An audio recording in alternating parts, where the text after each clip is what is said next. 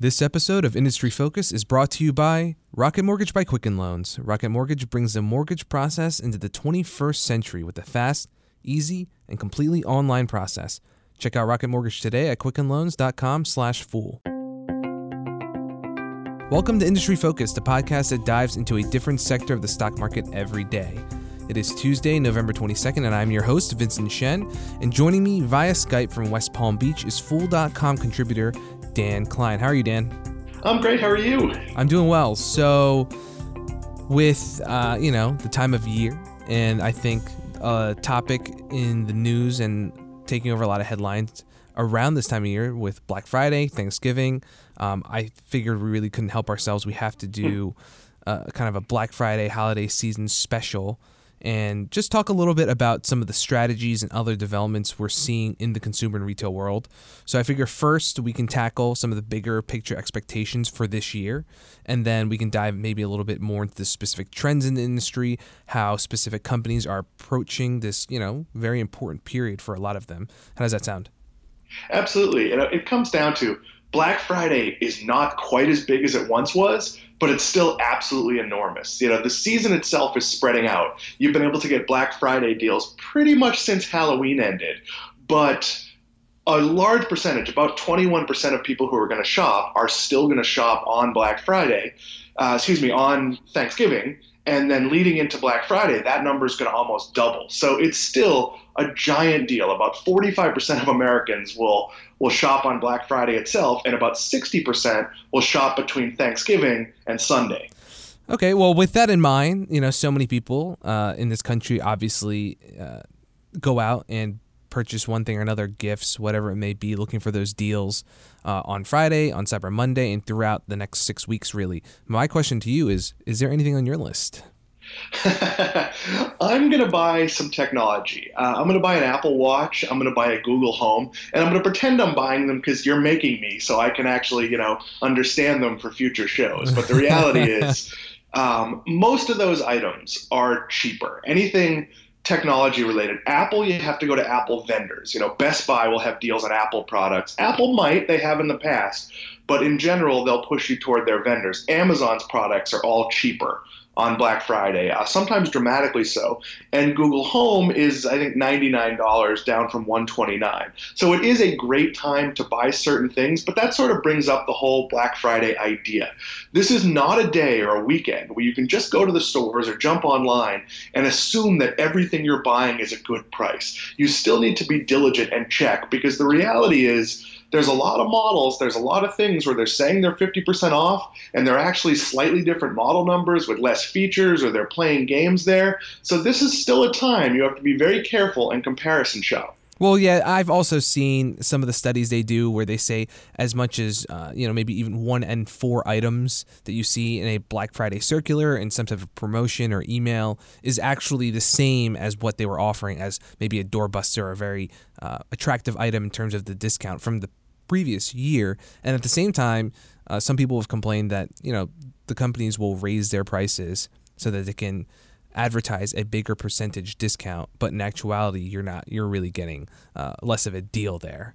But I think everyone has seen firsthand the long lines, the crowded stores, and the overall mania that comes with this season, especially this upcoming weekend. But I'd like to put into perspective for our fools who are listening, when you take some of the most well-known retailers in this country and you look at their calendar fourth quarter and what kind of impact this period has on their annual results, it's pretty significant. Just some major retailers that often come to people's minds. For example, Macy's, their fiscal fourth quarter runs actually from November through the end of January, but revenue from that season made up just under 1/3 of their total top line for the year, but over half of net income for the year. And then if you go look at a Walmart, for example, about 27% of revenue comes from that quarter, but over 31% of their bottom line. Big competitor, Target, 29% of revenue, 40% of earnings. Best Buy really surprised me. 1/3 of their sales will come from this holiday shopping period, but over half of their bottom line profits are generated in this quarter. And even if you go to an Amazon, you're looking at 80% of their profits coming from the fourth quarter. So, what about specifically in 2016. I know there's these expectations as the National Retail Federation. They say that over 137 million people will be consumers between Thursday and Sunday. Out there shopping, be it online or in stores. Huge percentage. You said 20% on Thanksgiving. It's about 6 in 10 Americans will shop overall. So what about the expectations for this year then? Bullish, bearish? Bullish. Numbers are supposed to be up, and about 3.5% was the original prediction. Things started a bit slowly. The election cast a bit of a cloud, and those early weeks when a few companies like Office Depot were getting out really ahead with their Black Friday deals early, sales were a little bit tepid because the country was in a little bit of a I don't know who's going to be president, and then maybe a little bit of confusion after the election. But it does seem like overall sales are going to be up. And with what you said about the percentage it is for all these big retailers, I would argue that for a Walmart, a Target, a Best Buy, it's become even more important because digital sales are going to grow 9 or 10%. And if you're Best Buy and you capture a digital customer, your ability to sell to them the rest of the year, you already have their credit card info, you have their email, it puts you on a more even footing with Amazon. So, it's great if a retailer can get people in and get a lot of sales, but if they can capture that info, they're setting themselves up well for the rest of the year, or really next year. Yeah, and as we'll see as we get into the second part of our discussion around some of those broader trends and what companies are doing specifically, I think a big part of it that we'll hear underlie every single thing that we see with these companies is that they're kind of balancing their efforts between their physical retail locations, if they're a traditional brick and mortar chain like a Walmart or a Target, like you mentioned, versus their online presence and their online business, trying to strike the right balance about where to focus, because you obviously have the stronger growth on the online in the digital space, but also balancing the fact that they have these stores and they want to leverage them wherever possible. And I think the rules have changed a little bit. We all remember the days of, people bashing each other over the head to get a Cabbage Patch Kid or whatever the hot doll. Well, you don't remember that, but some of us older folks remember that. And there are still some hot toys that will sell out, and maybe you won't be able to get them until, January 5th.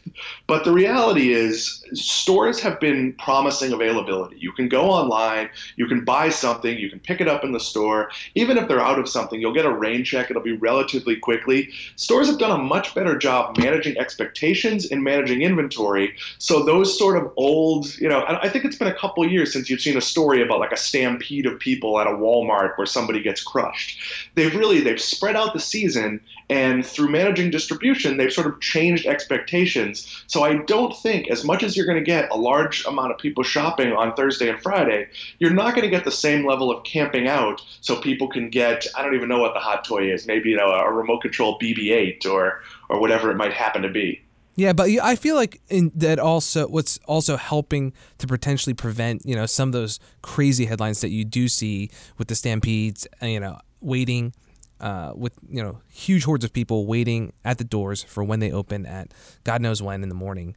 But I think it also helps that people are more informed now in general in terms of what the options are, because they have their mobile devices. They can shop online and kind of like price check how good the deal really is.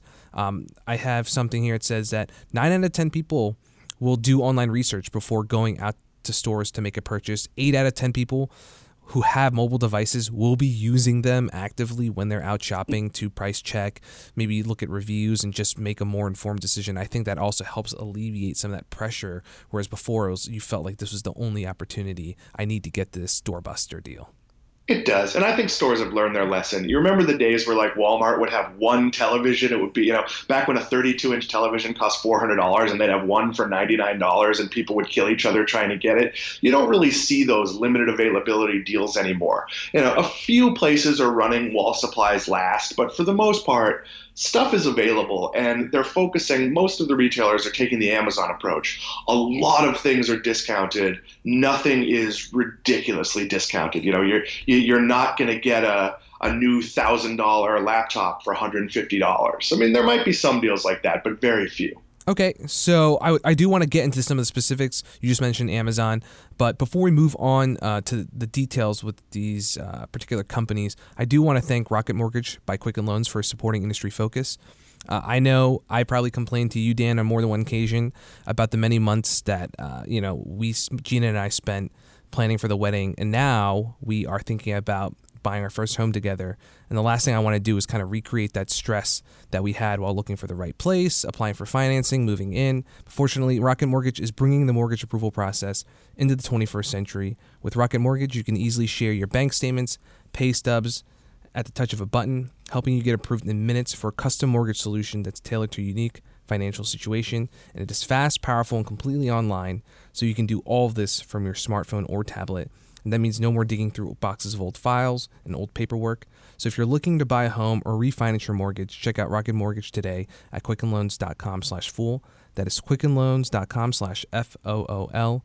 Equal housing lender, licensed in all 50 states, NMLSconsumeraccess.org number 3030. So, all right, some of these trends and how they're playing out at specific companies that we know and love. One thing I want to talk about was in-store pickup. So we know we've mentioned Walmart a few times already during this episode. In the past year, they've been promoting various in-store pickup initiatives, and a big one was curbside grocery service, and they've expanded that into new and established markets this year. But just in terms of the penetration that's seen, Target says about 15% of its online orders get picked up at stores, and overall, I think the big benefit of something like in-store pickup is it helps drive traffic to stores where people will hopefully make other purchases. Even a JCPenney, I was really impressed to hear that consumers pick up as much as 40% of their online orders from JCPenney department store locations, and that's a relatively new capability for the company. And management's commented that the best part of that is that 40% of those shoppers who pick up orders in store, they end up making an additional purchase when they're there anyway. So what do you think? Is that, have you seen more companies marketing this? Very important during the holidays. Mm-hmm. As a shopper, I don't want to brave the traffic, leave my house to hope I get whatever device it is or coffee maker or whatever ridiculous thing I'm going to buy for myself this holiday season. I want to know I'm going to get it. So if I can't order it on Amazon and I'm going to buy it at a physical retailer from Walmart, from Target, from JCPenney, I want to be able to place the order and know when I get to the store it's going to be there, not that I'm going to have to wait in line or fight through it. So that is a real strong positive. And I don't see it being an issue the rest of the year. The rest of the year, it's a lot easier to just go to a shelf and pick something up than to wait in a customer service line and pick up your online order. I've done that a few times, as we've talked about in the show before, and it's not the easiest system in the world, though I expect they'll be throwing more people at it for the holidays. But it's going to be very important for those companies because it's going to put people in stores, and they still have to check out. They still have to wait in line. They're going to see a lot of stuff. They're going to spend more money.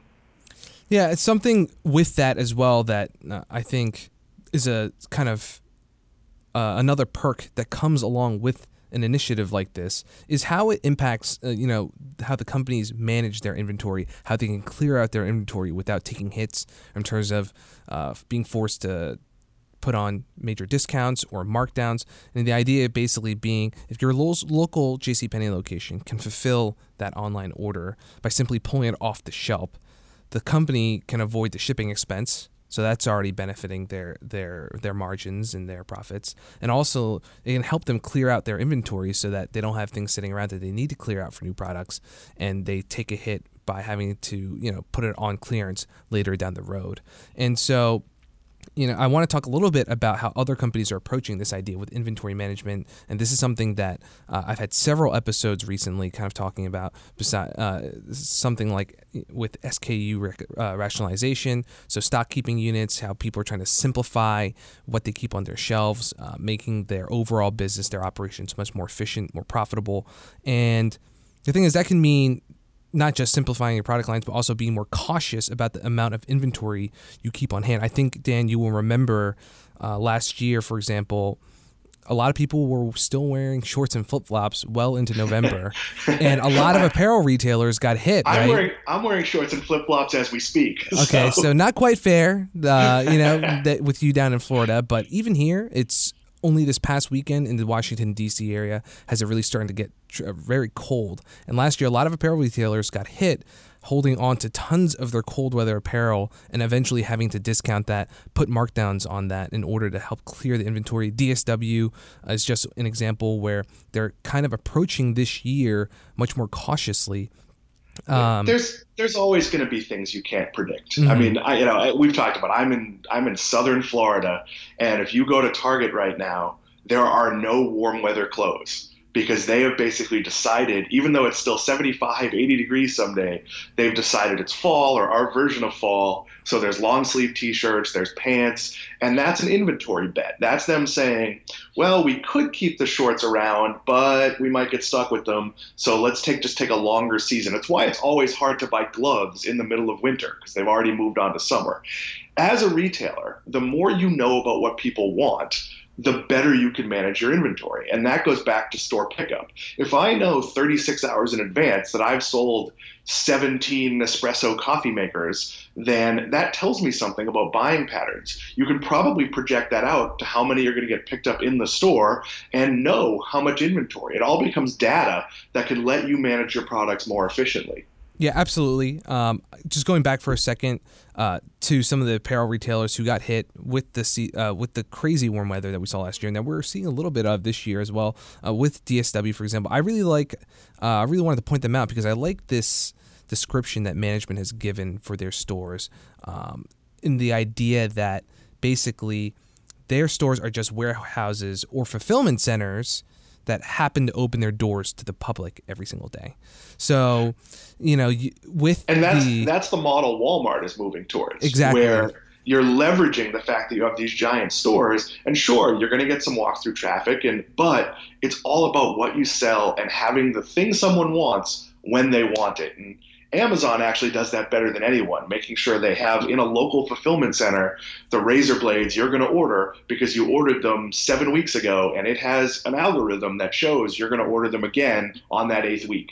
Yep, absolutely. In the end, if they can, with the local in-store pickup, avoid the shipping expense or reroute orders that are shipping from one of these DSW stores, for example, from a store that has excess inventory on hand, well, they effectively just help to clear that inventory out without resorting to some type of clearance or markdown, and can help preserve some of their apparel, profitability. for DSW, for shoes, for clothes. There's a huge advantage to in-store pickup in that I'm at least going to look at it, if not try it on.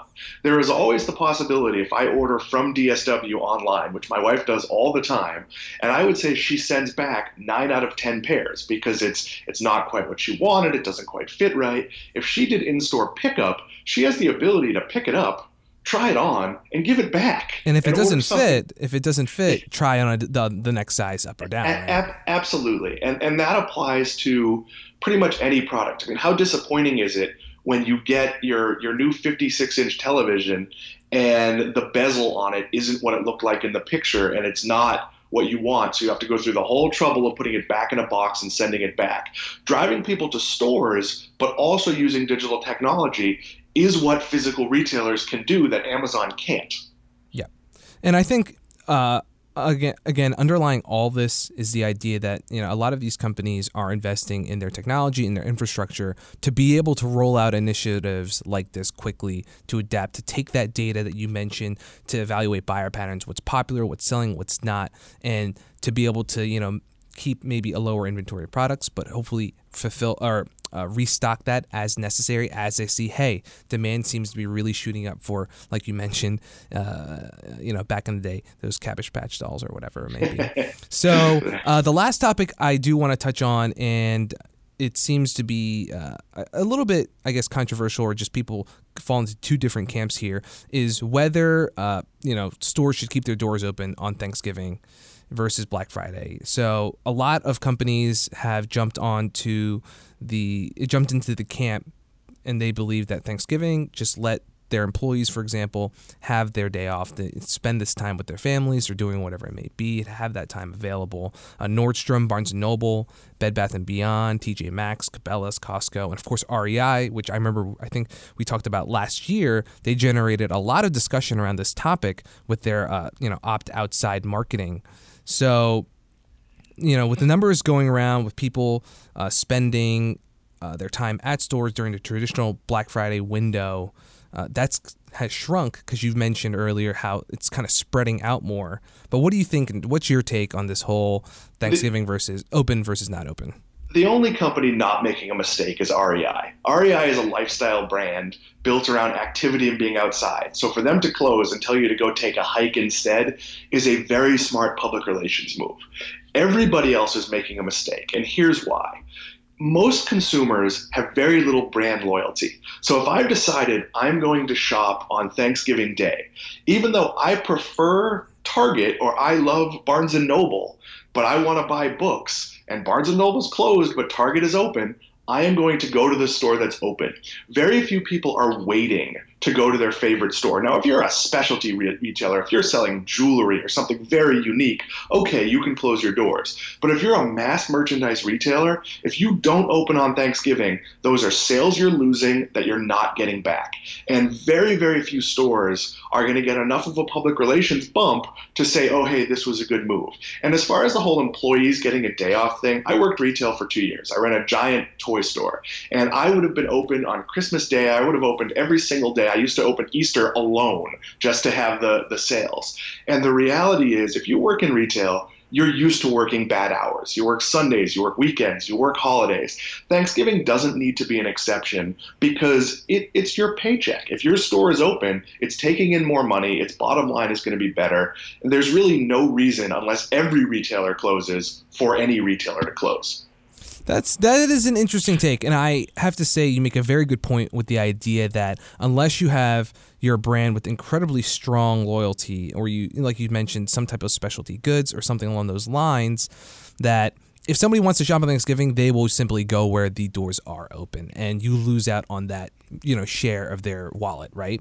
But I do want to say that, some people who have argued against the idea of keeping your stores open on Thanksgiving is that maybe not so much with consumers in terms of winning them over with that type of promotion. Maybe REI is doing it right, like you mentioned. But the idea that, in terms of company morale and just overall how that plays out with your various stakeholders and that public image, the morale of employees, how they the kind of longer term, maybe less tangible effects that they have. Here's the thing. I'll go back to my retail experience. There's a way to manage that. So if I asked people, first of all, for holidays, I took volunteers first. Who wants the hours? There's plenty of seasonal employees at all of these places that are just going to want the hours. Second, I made the day fun for employees. There'd be pizza, there'd be, snacks, there might be sales contests, there might be giveaways.